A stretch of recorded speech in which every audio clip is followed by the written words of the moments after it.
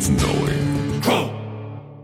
All right, man. Welcome to Pro 777 Radio. This is episode 468. Jason Lingren is with me. And by popular demand, so many people asked for Dylan Sacoscio to come back and pick up. We're going to pick up with Dylan where we left off in episode 459, kind of, sort of. Welcome, Jason. And a very lovely good morning.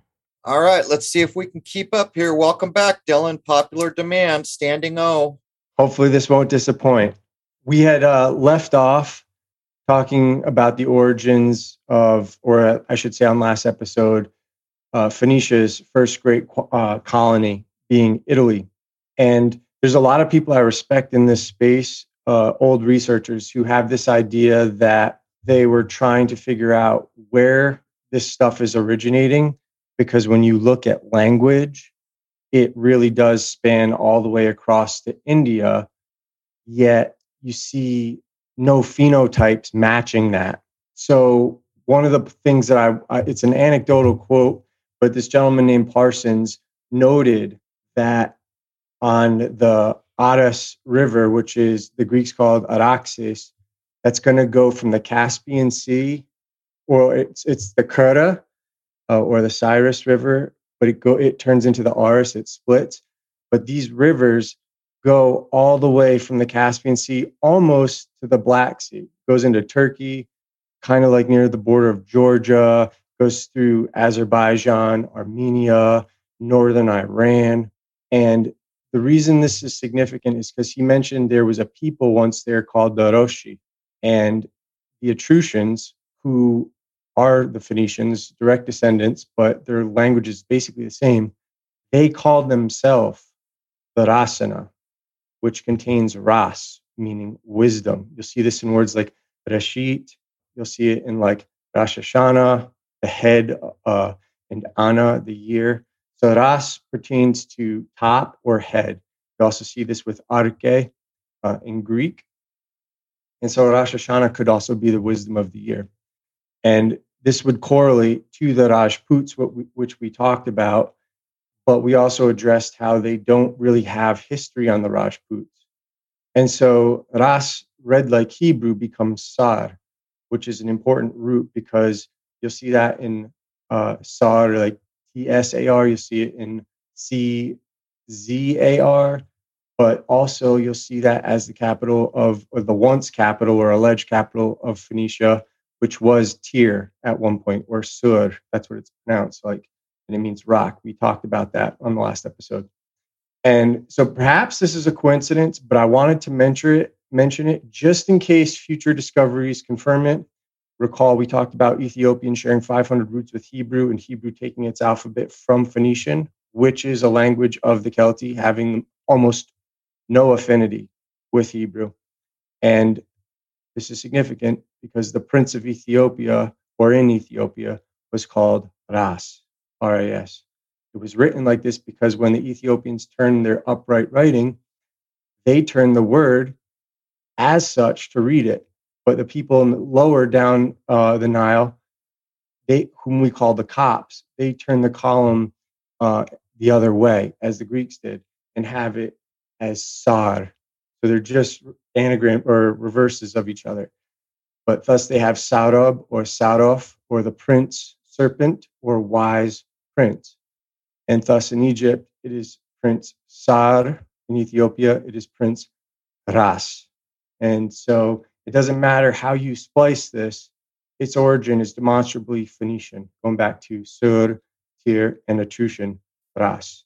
And so we see the connection of the serpent and the wisdom. You guys want to jump in?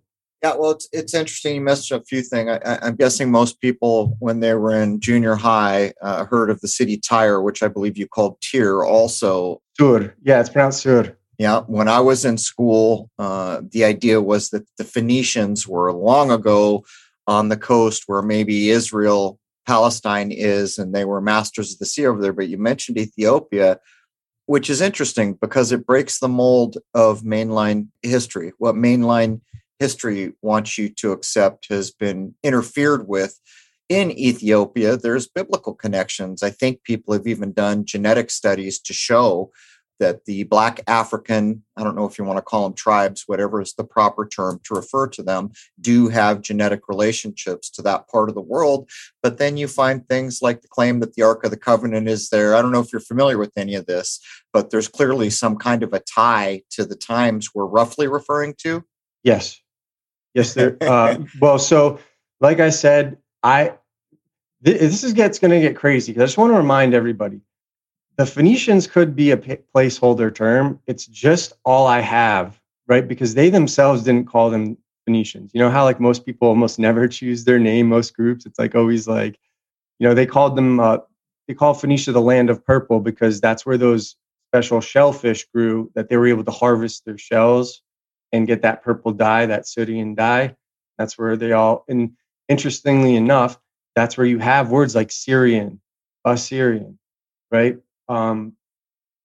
It's hard to piece what is actual history and what isn't, but through this language, you can see it. And I'm going to address this, how like they get down there in just a moment. But I just wanted to remind people the Greek letters brought by Cadmus before their increase were Pelagic. And the ancient Greeks had two known alphabets. They had the Pelagic, which is considered the Attic, the Argive or Arcadian alphabet, which learned men thought were the same as Etruscan, brought out of Arcadia into Latium by Evander. And this is why you have this issue with the ancient Greek being identical with the ancient Latin. And the other was called Ionian, which is Phoenician, Cadmean, or Aeolian. But they appear to have been the same in terms of the radicals. And a gentleman named Davies wrote, they do not seem to have augmented the number of letters. Only 16 are ascribed to Cadmus, the same numbers claimed by the old Latins, by the old Germans, by the Irish, and by the British bards.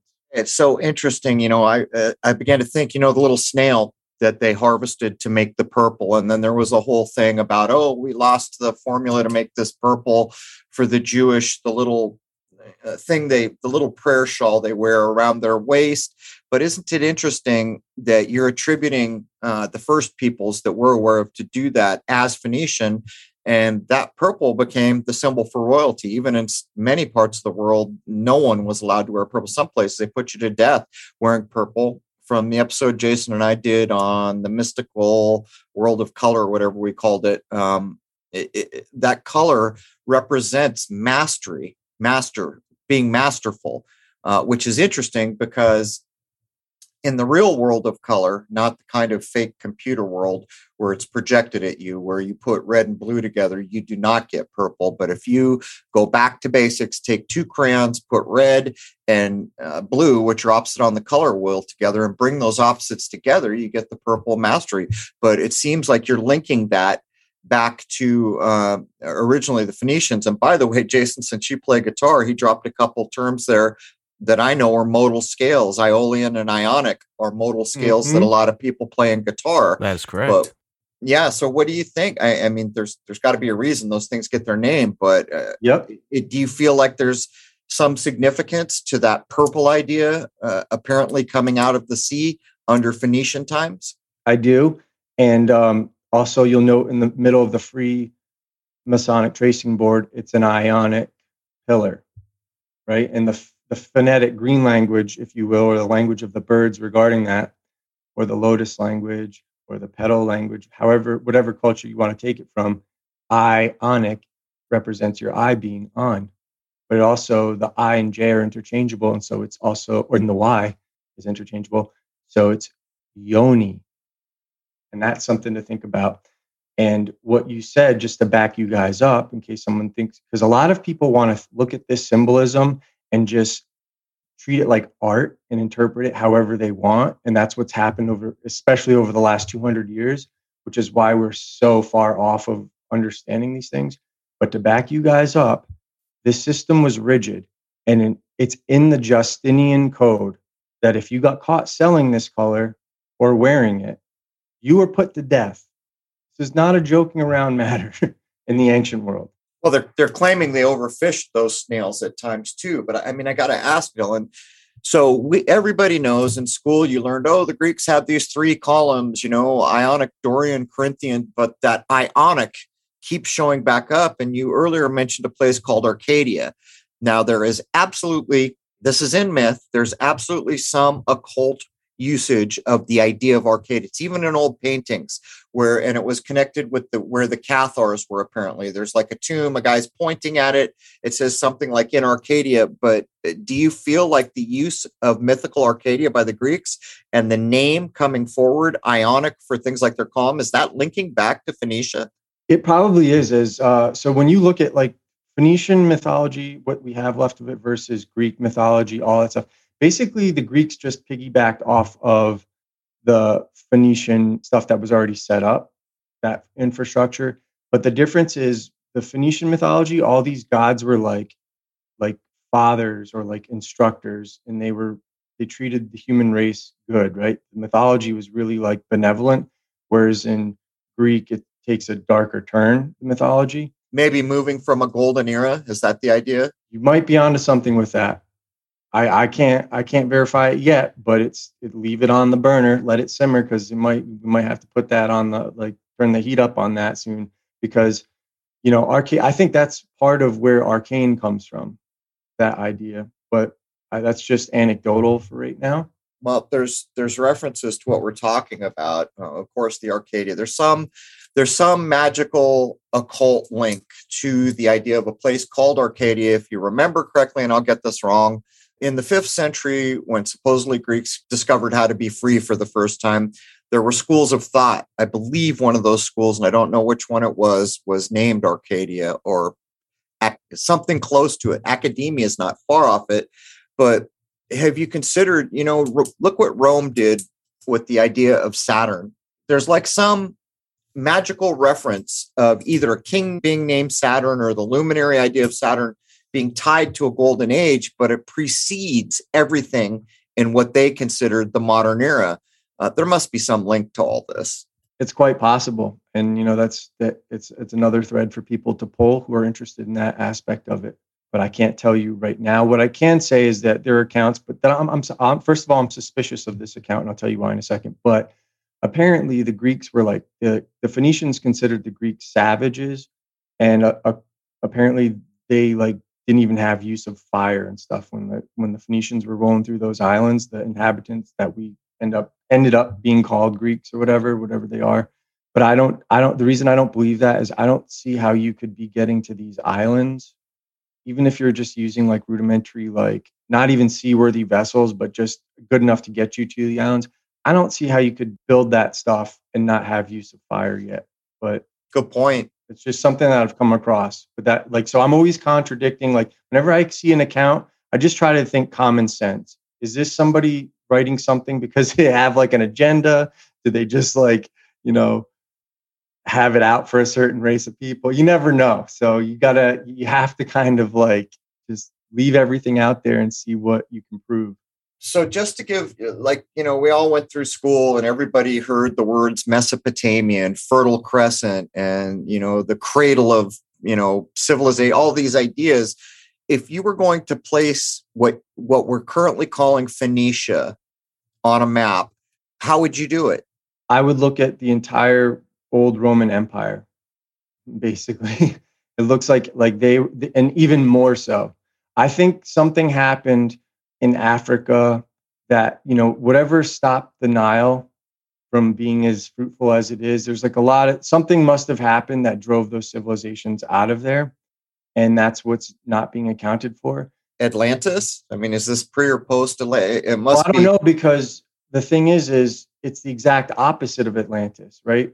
95% of Africa's, Egypt's population is within a few kilometers of the Nile.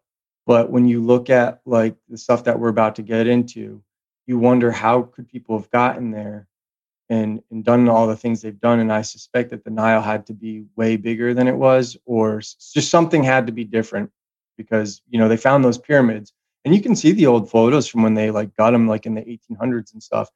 Those pyramids are buried. Most of what you see in Egypt and stuff, that stuff is under sand.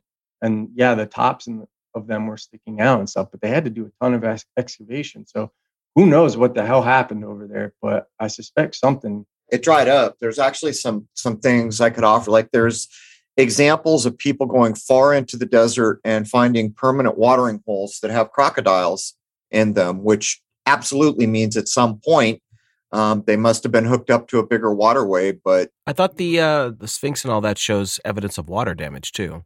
Yeah, I've heard that claim. yeah, the one guy tried to make that claim. Well, they also make the claim that it was green. But, if I was you, I'd go look at the outlying water places where they found the crocodiles, because it would really expand the influence of the Great River.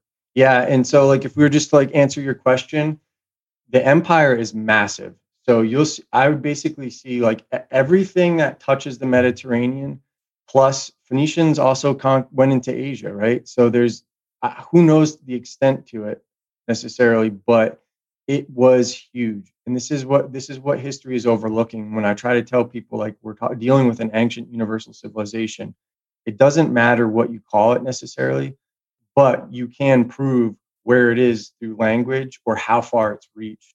And it went all the way from like everything touching the Mediterranean, from Asia Minor, North Africa, all the way around down to like Mauritania, through the Strait of Gibraltar, all the way up to Britannia, all the way around. That's how they got to Scandinavia, I suspect, just based on like the languages and the gene pool and stuff like that. So we're going to get into it, but not yet. But I fell into like a rabbit hole with the Berbers, because you had asked about the Berbers, and it was exactly what I suspected. It just strengthens my case, but we're going to get into that. So there were three groups. The Berbers are one. Help me out, Jason. What's the architect? What was the culture of the architect we spoke? Yeah, you were talking about the Basque language. The Basque language. And then there's one more group I'm aware of, which is an island chain or something like that, which I don't remember the name of. I was going to say something else, but I mean, we're talking about enormous amounts of time ago, right? I mean, if we just simply looked at what people look like in Scandinavia or Asia or any of these, they're quite distinct from one another. So this must have been epochs ago. Well, it's not that as distinct as you'd think. Like basically you'd look at these regions, it would be basically an amalgamation from the Celtics and Celti in Europe and the Indians who set up and colonized Ethiopia and Egypt. That's part of the throwback from the Bach Saga, right? All the I don't know. I've never read the Bach Saga. Oh, you should. It's claiming some ancient history. Some of it's very interesting. Other parts of it get you scratching your head, but there are parts that relate to what the Vatican did that make you, I mean, the bell seems to ring.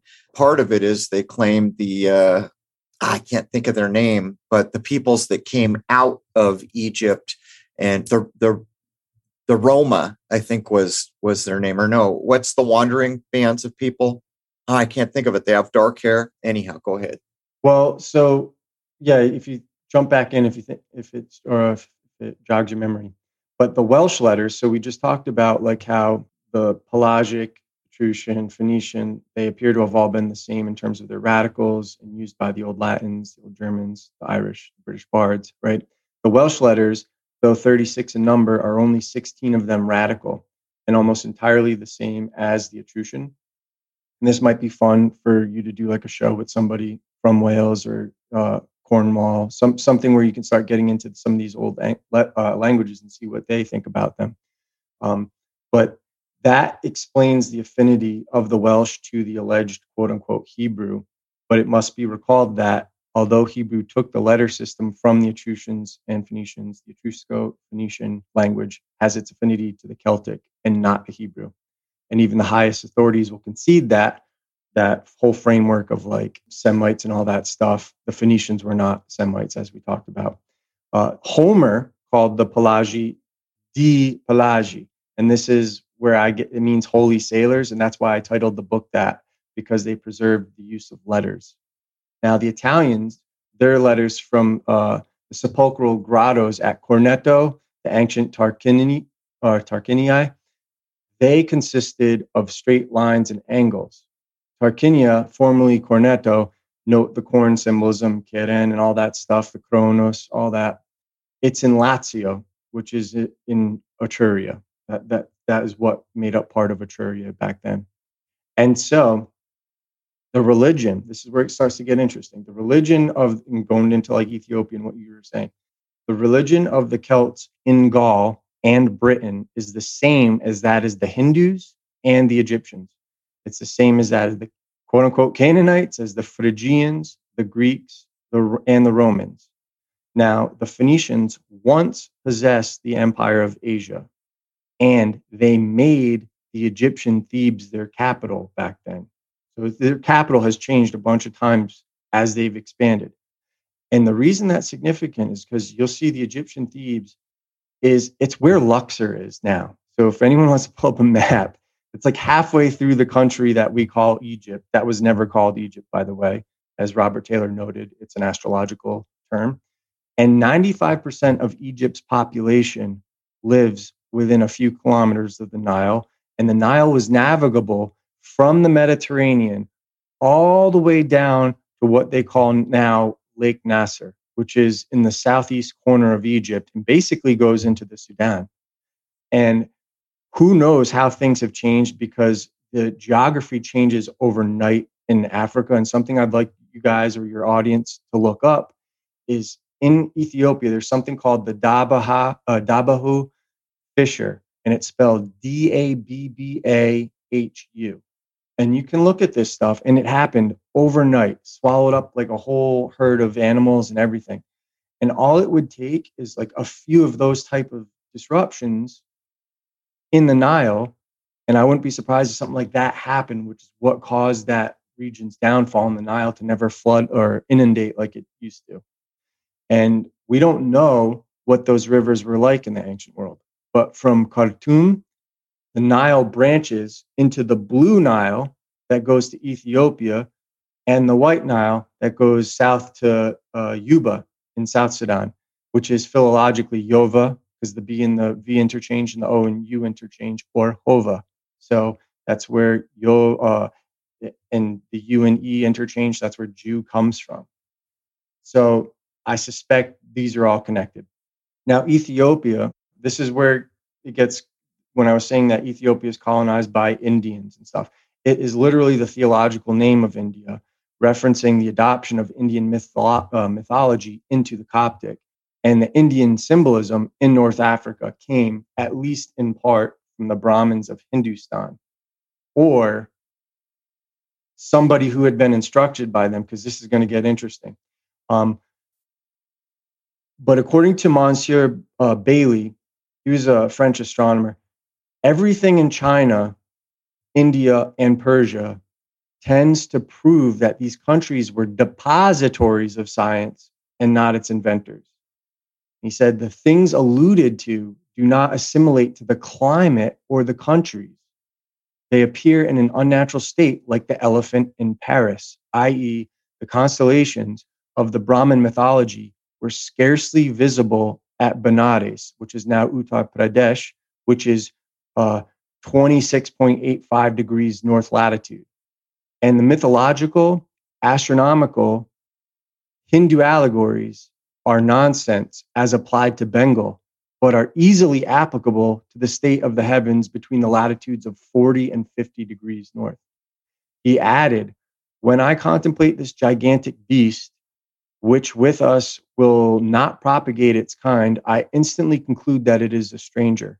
Thus, it is with many of the incidents in the systems of the Hindus. They suit not to the climate nor the heavens. They are daily dying away. They barely exist. Hence, I conclude them to be a race of foreign growth. Now, this reason this is so bizarre, and this is why I think it comes from the East. It might, even though it may originally come from the East, long before all this stuff, long before Brahmanism and all that stuff existed, but then grew into its own thing in the European, North African universal empire, if you will, and then came back. The stuff we know today, I think, originated in the West and came back because Sir William Jones was of the opinion, first of all, he's of the opinion that the Celtic and the Irish came from Armenia.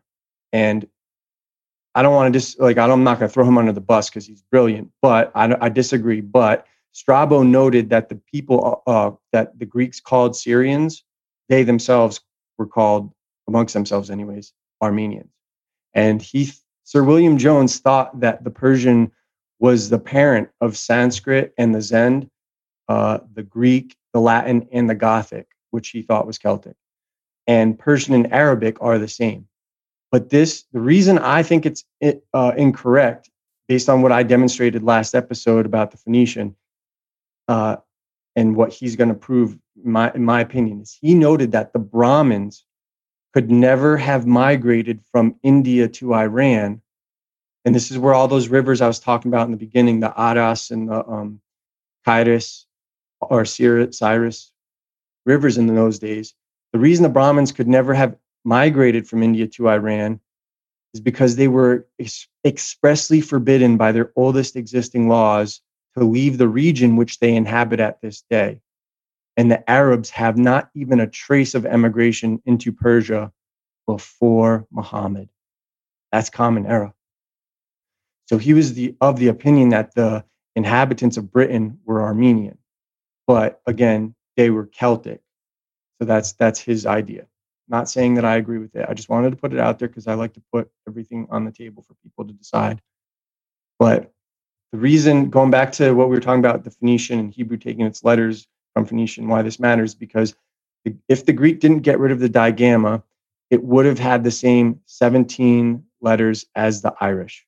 And according to Bishop Thomas Burgess, of the 28 Arabic letters, 17 of them are primary figures. The powers of notation are the same as the Hebrew letters, i.e. Aleph 1, Beth 2, Gimel 3, etc. He also wrote that the Persian alphabet is so near the Arabic that if the reader affixed 3 dots to the bottom letters 2 and 3 and to the top of 5 and 11, he will be in possession of both Arabic and Persian alphabets. Well, wait a minute. Does that mean from this day, someone who was brought up in, say, Israel could go over to someone brought up in Iran and read each other's alphabets? Yeah, they're very close, because there's pretty much not a root word in the Bible that doesn't exist in Arabic. And I think it tends to show that Arabic is older. But just based on the letters, they have more letters. So I don't suspect, like somebody has claimed before that, like, oh, the original alphabetical system is coming from the Arabic. But you'll see the same problems with the Kufic, which is before the Arabic, that you will with the Hebrew. They're squiggly scribe letters. They're for you need modern tools to write them. This is not convenient for carving into stone and all that stuff.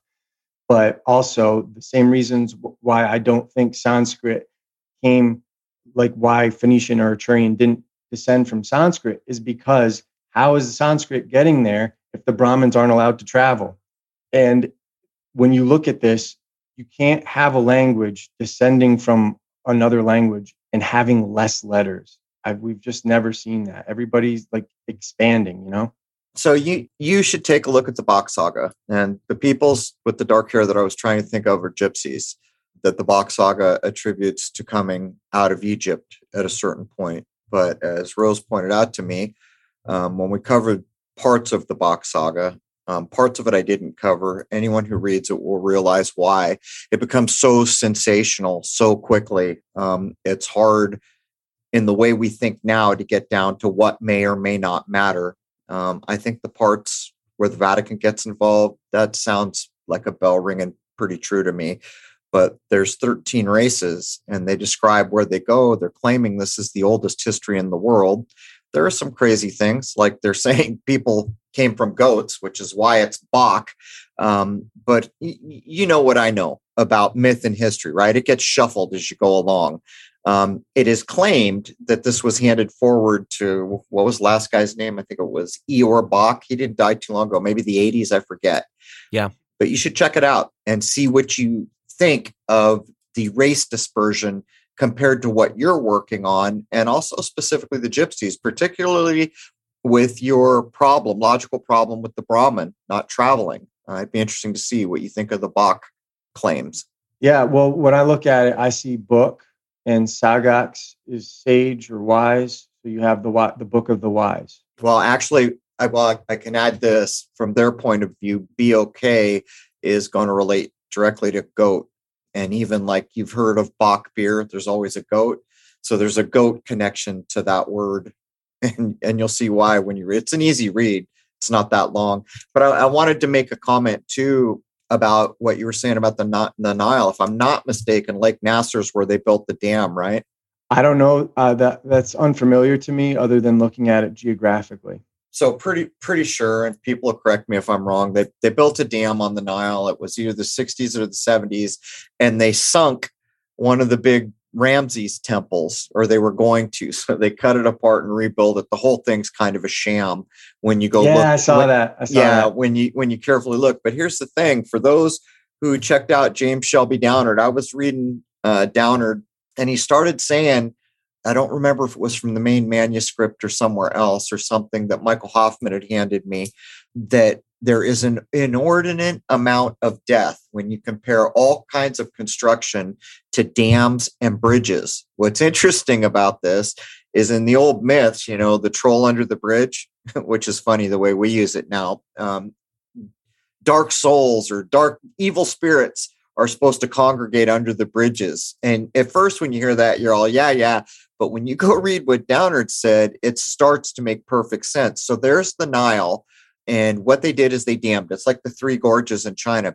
Essentially, what they've done is they've given the earth a stroke, right? It's like a main blood vein, main artery that's just been stopped. And that apparently has ramifications.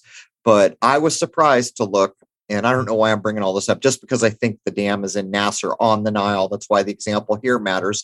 But if you go look at the building of any of the big dams, you will see, and even the Golden Gate Bridge, the death rate is through the roof.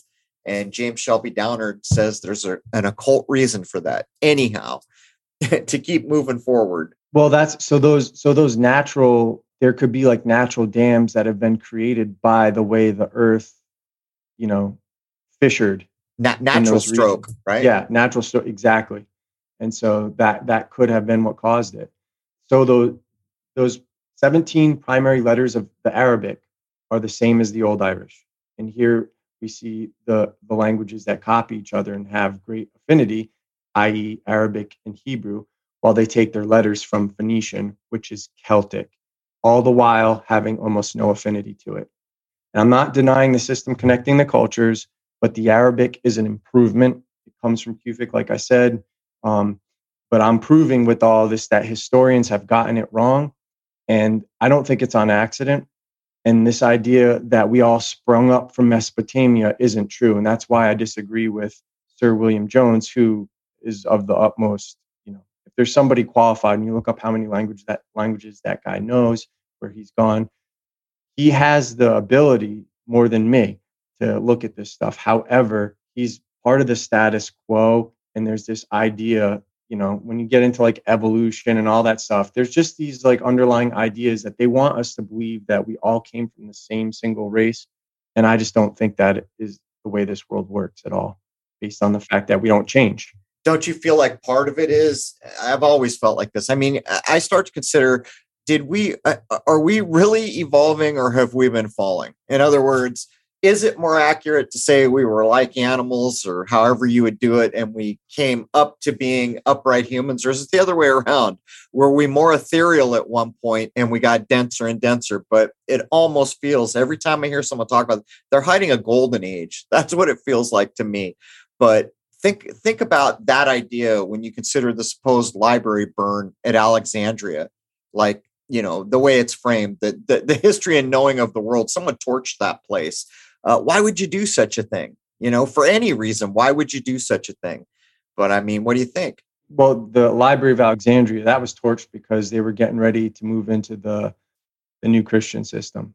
And that's had all the stuff that would expose it. So they had to get rid of all of that, because what you look at from the origins of Christianity, especially when you look at people from the church that have already said this, I'll quote, I'll read it off the top of my head. I don't have it memorized, but basically Eusebius admitted that the Gospels are the writings of the Therapeutae, who are a Jewish Buddhist sect in Egypt. And that ecclesiastical system, a bishop at every church, was already in place before Christianity ever existed. And so that's why they just converted that into Christianity. So there's a whole lot of gravel. in that, but Reverend Taylor exposes that. Another one of those people that exposes it thoroughly. Well, I can pour some more gas on this fire. So think about what you're saying. What we think is probably true is Julius, the famous Caesar, was probably deified after he died. I accept all day long that Augustus was a god in his lifetime. I accept that he jacked the calendars. All of it was looking back at the so-called Oriental. Every 500 and whatever it is, 56 years or something, there was going to be a son of God, or basically like a Buddha type teacher or a Christ-like figure. That's what they're claiming. But think about this. So if the burning of the library was for the onset of Christianity and they wanted to start covering the tracks that were behind, that would be Julius, right? In that apparent era. So then the timeline in the worship of Augustus Caesar, of Augustus's promotion to God while he was alive, that exactly matches the year 1 in the Christian calendrical method. So what he's claiming they did is they moved it 15 days. The Sacred Latin College later moved it 15 days. So it's interesting what you're saying, that they burned that library because Christianity was coming. If any of this is true, it would wholesale put the entire idea within the ending control of the last Caesars we're aware of, basically. We're playing Augustus Caesar poker, and I'm raising the pot right now. All right, raise. According to Basnage, sorry, I don't know how to pronounce his name. I think it's French. The Nile was called King Augustus by the Egyptians, and Augustus meant sanctity and deification on earth. And now the 8th month coming to a year near you, the 8th month, August. Yeah, and we see that, and that's when I think the flooding began. Like that's why they reckon their year at the summer solstice back then in that time, in that part of the world. And so like Rome is made famous by the augury of Augustus. And we see this idea in like the augurs. And you see that Lituius, that staff that all these archetypes carry. And so the troubling details for me that like with Augustus Caesar that I don't really have as bad with Julius is, like his father was Apollo in the form of a serpent. And Suetonius wrote about that. And it's just like all the other sun gods at the change of an age, like you talked about, whether it be Bacchus, Hercules, Nimrod, Cyrus, Alexander, Scipio, Africanus, Solomon, etc. Can we shift that age at year 1 since there is no year 0? Do you think we know how jacked up it got? And I accept that at that point it was jacked by Augustus so he could be a god in his own time, a fake god. But we can't deny they went probably from a straight count. In other words, there was either they were counting backwards or they were counting forwards, but there was no break. And then all of a sudden, and this is what Delmart says in the worship of Augustus Caesar, this is no more insidious thing to a chronologer than AD BC.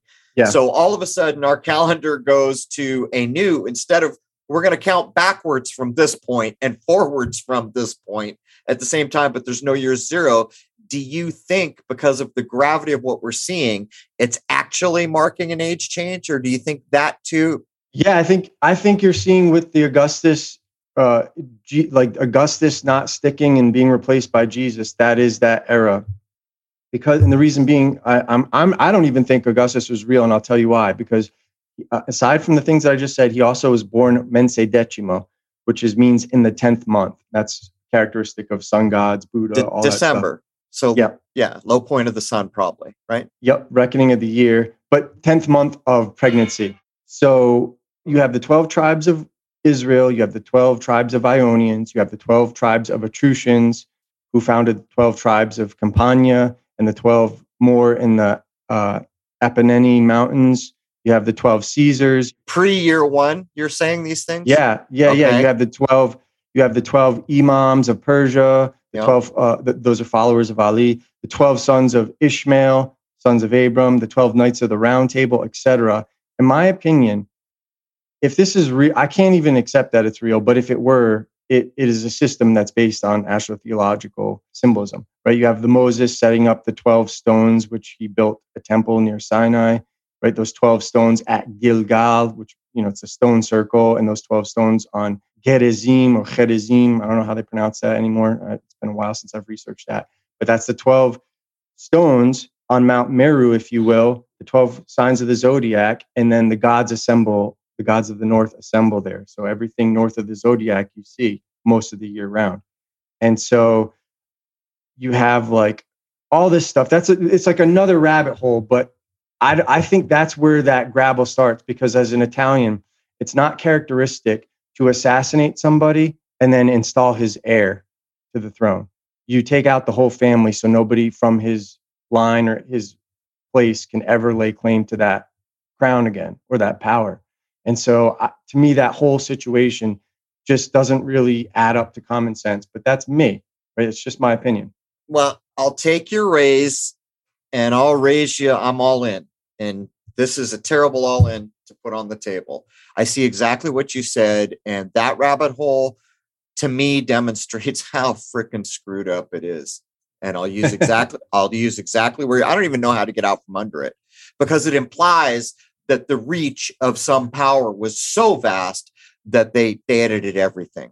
And as Del Mar tries to show, even the marbles are getting censored. They're chiseling marble to censor it. But here's the problem. I'll use Greek myth because it's an easy way for people to think about it. You named all the 12s. We can go back to each one of those, show that they're doing the solar year and the way we currently count. But here's the rub. We know for a fact, and I don't think it's deniable, that there were 10 months at some point in Rome, and the names of the months still prove it, right? September is the 7th. Sept. It's not 9. December. I object real quick. All right. So we know with that, we know there are at least 10 months, because that calendar, I didn't want to go into it last time we talked about that because it's kind of a rabbit hole. But like you look at the first couple months of that calendar of Romulus, they're named after mythological archetypes, right? You have Mars, the Lord, great, Martius. You have Maya, right? Son of Buddha, the mother of Buddha, the mother of Bacchus, the same as Mira, the mother of Adonis, same as Mary, mother of Jesus. But then all of a sudden at the 5th month, you have Quintilis. And then 6th month, you have Sextilis. And those are on their own. And then you have Jungo, Junius or whatever, which is based on joining of the year at the solstice. Jungo, it's just a symbolic term, but it's not really mythological related. Then you have that 5th and 6th month that are like stick out like sore thumbs. And then at the 7th month through the 10th month, that's when they combined that second part of the word, which is ber, which is from Brit in Hebrew or whatever that old system is, which means covenant. So September is the 7th covenant, October, the 8th covenant, November, the 9th covenant, December, the 10th covenant. Those 4 months are totally different than the previous 2 months, which are totally different than the previous months. It looks like that is the grabble. There's something going on there that looks like it's 3 different cultures or systems in one calendar. That's exactly what I'm getting at. So what I think is probably likely is Augustus jacked it all up. And there was people before him who had tried to do similar things. By the time we got anything near the Vatican, Sacred Latin College, they were editing. But here's the problem. What I think I heard you say was there was at least 10 months. So what you're implying is maybe there were 12, but those got juggled around. Scrubbed or something. I'm just saying. Here's the problem, though, because we can relate December to Saturnalia, which we can relate to the low point of the sun. Mm-hmm. So we kind of know that old 10th month, new 12th month is in that time of the year. But let me finish out the thought. So we take something, we could use, maybe that's not old enough. We'll use Hercules, 12 labors of Hercules. There it is again. And people have written plenty of books to logically show that he starts in the sign of the ram, Aries, and his 12 labors are the stations of the sun, which basically the Reverend Robert Taylor has shown in so many ways with saints, with other ways. But here's the problem. There weren't 12 months in Greece, probably. Yeah, there were 11 at the time. So who jacked it up? That had to be Rome, doesn't it? Yeah, well, that's what it looks like. Has to be. Who else could have been? Libra is, it's all product of the Roman. But the thing is, there's also the assumption that Rome is descended from the Greek. And that's where my work is, the early process of debunking that. I think you're right. And I think the whole reason for, help me out, which myth? God, we've covered so many. The Ennead. Is it the Ennead that tries to say Troy falls, but Zeus says, hey, go to this place and found Rome? God told you. So they're trying to the Romans are trying to hook their existence to the heroic time of the Greeks. It's all propaganda. I think they're the same culture. I think they're like literally the same. Well, different parts. The Ennead, Ovid, these are all like bootlicker. These are bootlickers, these dudes writing. And I know it sounds abrupt to say, but it's self-serving, these things. Yeah, in those days, those jobs were not done by commoners, right? Like there's no manuscript that hasn't passed through the hands of the priest. That's right. And I think that's the censors, that's the right? There's even a gig called censor. Yeah. There's even dudes named Censor and Censorinus, and Censorius, wasn't it? Yeah. The thing is, this is why language is significant, in my opinion, is because it bypasses everything. Because they never thought people would be literate. So when they were doing this, as long as you know the language, you can at least pick out places of inconsistency. And while I don't know what happened yet with that calendar of Romulus, because I haven't come across anything that like blows it open, there's enough about it, just looking at it from me. And when the way the priest class works, they're very particular how they name things. And I don't see why they would start the calendar out naming it after mythology and then finish naming it after numbers. And so that to me is disjointed. Doesn't mean the calendar didn't exist as described. It just means it might have come from different, Augustus. Different things. I think Augustus left his thumbprint right on what we call the 8th month. I think the best run at this that I've ever heard were powerful men, wanted to be gods. And here's, they act like, even if you go, I don't want to mess this up, but I think it's not Socrates. I'm going to say it's Aristotle. I hope I got that right. Who's the teacher of Alexander the Great? That's Aristotle, right? So he tells, I think I'm getting this right. One of the two says this. He says, the Greeks have found this great thing in the 5th century. We're free, and it's never been done before, supposedly. And here's the thing. We're always under pressure from the East, which is true, probably. And eventually we get the story of the 300 that it's so true. Those dudes from the East come pounding down the door. Supposedly, these people who have discovered this new form of freedom and high art and beauty fend off, miserable odds that they shouldn't have been able to. But what the teacher says is there's always been one difference that can't be ignored. And I'm just quoting a historical claim here. We in the West have figured out freedom and have had the drive for freedom and can comprehend it. But in the East, they've never had any such thing. They only understand dictators, despots, and slavery. And it's an interesting thing to think about, because even all the way up into our time, I mean, that's where communism supposedly has its big role. We look at what we're told about places like North Korea or China. So if these teachers, in fact, said these things, they weren't wrong. But here's the problem. The claim is that the real history went back in the East. We talk about it all the time. You're still reaching for the roots of Sanskrit, right? So we know what's older there. But the claim is they knew the cycles. They knew the eclipse cycles. They knew, the Kali Yuga, if you want to put it into that, the really long periods. And supposedly there was a tradition that every 550 some odd years, there would be a new teacher brought to Earth, which supposedly is what Del Mar says Augustus was reaching for. But unfortunately, he wasn't born at quite the right time. So he jacked it all up. That's the foundation of the claim. Yeah. And for me, I just disagree with that based on the fact that I don't think Augustus is real. What I'm seeing is the church has its takeover. The Therapeuti from Egypt, all that stuff has its takeover around that, which the Greeks are a part of. Clearly, but tell me why do you think, what has led you to say he doesn't exist? Because that's an awful lot of censorship in marble. Yeah.